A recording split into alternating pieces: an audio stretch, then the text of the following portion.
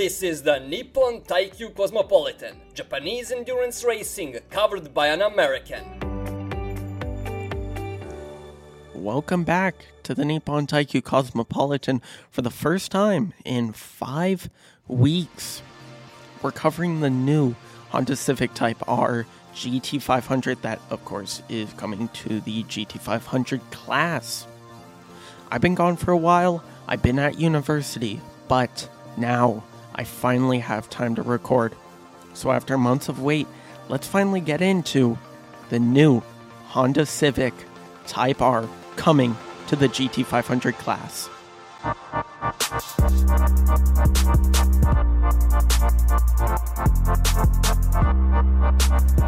The Honda NSX, the previous car and the one finishing off this season this year, hasn't just been an iconic car in the Super GT series before.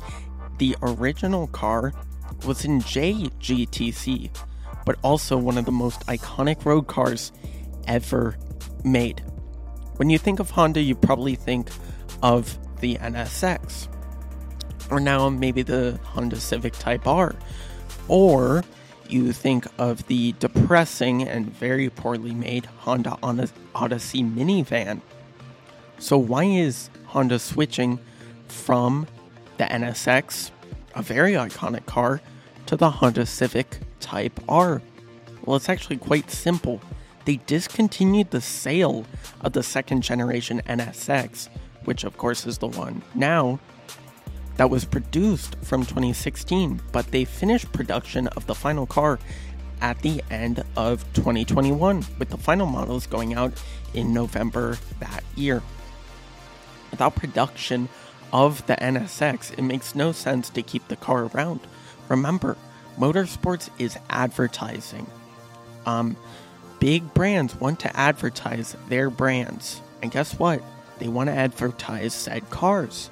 But when you don't sell said car, there's no use for you to continue to have that car. Because the thing is, motorsports branding surrounds that car. So when you have a car that you don't sell anymore, it kind of hurts your advertising. So that's that simple. Of course, the NSX was really good. It was as a GT500 car. So even though they're forced to start over with this new car, and the fact that that NSX has been developed for years, it just makes more sense for Honda to restart and go with their second best car. The Honda Civic Type R that has begun its life in Super GT at the start of 2024 season is barely even a Type R. The Autobox Super GT Championship does have very strict regulations in place relating to the aero, size of the car, and the transmission. Super GT only allows rear-wheel drive cars. The Honda Civic Type R is front-wheel. So, this car is going to be the only rear-wheel drive type car of the Type R you'll probably ever see. And like I said, it's barely even a Type R to begin with. The car will be a rear-wheel drive car, spec car with a 2-liter turbocharged inline-4 engine. This car originally did give me a lot of that Nissan GT-R LMP1 vibes, but with that Okoyama test in late August helped me really disprove any feelings I had that that car, the new one, could be like that horrendous Nissan GT-R LMP1. So let's move on to that Okoyama August test. Starting on August 24th, 2023, all manufacturers in GT500 held a 2-day test for their 2024 spec cars. That was Honda's new car, the Type R, hit the track for the first time, while Toyota and Nissan came with upgraded versions of their Supra and GT-R, since we did have that aero freeze that ended at the end of this year. Honda did say this will be a long-term project. It's not something that will instantly give them results, and they could struggle in their first few years. Them with the factory team in Arta and their customers. with a radical new body, it takes time to learn the car because it is aero, and aerodynamics are something that even professionals don't understand. There's a joke that for aero engineers that the more you understand about aerodynamics, the less you actually understand. So it will take time for Honda as a brand to learn that. But thing is, they're not changing anything with the engine at all. So thing is, like, if something goes wrong, they know it's the aero. A lot of the chassis is about the same as the NSX. The main changes are the aero, and they are thinking about a new engine in the future. They didn't upgrade it. That 2-liter turbocharged inline 4 came from the NSX. So it's really only an aero change, and to kind of make it look like a Civic Type R. Let's move on to what I think the new aero and how Honda and other media sources love the potential of it, and I kind of agree with that. It does have a lot of good potential, mainly due to the smaller front fascia, which means there will be less drag, but this will also put an emphasis on aero. I think as they develop the aero, they understand more. Some of these changes will make big gains in that department. It has a very unique body shape, could work very well or even fail, but I do think it'll do well. With the car, it does fit the regulations. Like, they have a strict box of how tall and how wide the car can be. It does fit that. But with what they did with the aero and the height of the car, I think slimming it out made it work. And the thing is, a lot of the aero has actually been taken from that NSX. It does kind of closely relate to it. They're trying to do something where they make the transition as harmless as possible. They add some long-term stuff which could affect them right now as they understand it, but then long-term, you're back on top, just like they did with the NSX. It won't do well in their first year, and I don't think they will either, especially the fact that their competitors are bringing upgrades, and some of them even improve their engines with the Supra. But I do think, of course, we have Success Ballast.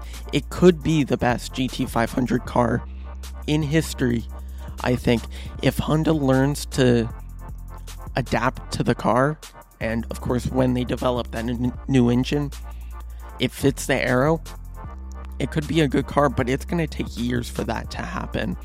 And of course, on Honda's part, they need to keep developing a road version of the Honda Civic Type R, or it's just going to be do it again with a new car. So I think once you get that aero down, you upgrade the engine, and then any problems that come from that related to the engine or aero, you already understand a lot about the car. So you go about fixing that in the best way possible. But, of course, Honda has had major success in JGTC and now in Super GT, and they have all this experience on their side. They will adapt quickly, and I don't think they'll be immediately competitive for titles in year 2, but year 3, year 4 could be where we see gains, and maybe even at a point where maybe it's complete domination for them. They upgrade that engine, they understand a lot about the car, and even Success Ballast can't hold them back. They may be a car and a brand that create new rules for the series that causes it to slim them down so the series is competitive again in GT500.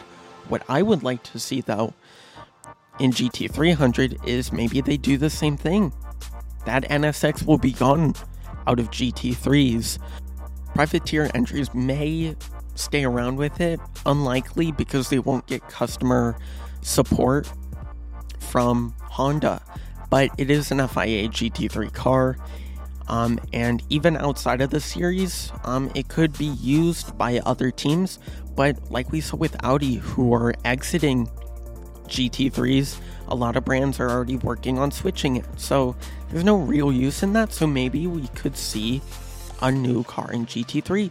Maybe this could kind of be the test bed which is interesting, saying that GT500 is a test bed, as it is the fastest closed cockpit cars on the planet, but they could use this to test something that makes them more money, like GT3s, like GT World Challenge, those different ones.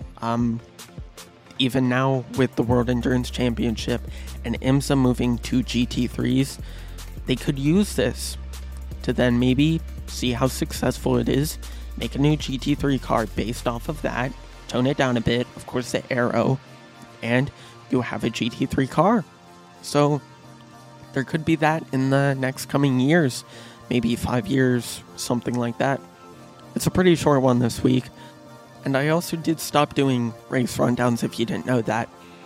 I now don't have as much time as I used to. Race rundowns take a lot of time to do, so now we're going to be focusing on stuff like this. Of course, I do want them to be longer in the future, more content, so we're still trying to push that 20-minute mark. But I don't want to drag it out if I don't have that time or that content. So from now on, I'm going to be focused on specific episodes, like anything that isn't a race rundown. Of course, we may have that end-of-year stuff, that rundown. We'll also have preseason predictions, of course. But besides that, it's going to be everything else. And right now, I'm working on my main script, plus I got a side script going, mainly a long-term project like that Jensen Button 1, that Class 1, which are by far two of my favorite ones I've ever done. But I don't have the time to do that every single week. So I'm going to keep doing stuff like this. Hopefully, we stay more consistent. If you didn't see on my Instagram, I'm not really having a specific time when episodes are coming out anymore. It used to be Mondays afternoon, but now it's just whenever I have time. When I have an episode, you'll know a few days before on my Instagram when an episode is coming out, but those episodes, when I do record them, will come out on Monday. But that's it this week. Hopefully that Honda Civic Type R can show what it can do next preseason testing, and maybe I'll have more to say about it. But for now, that is it. See you all next time on the Nippon Taikyu Cosmopolitan.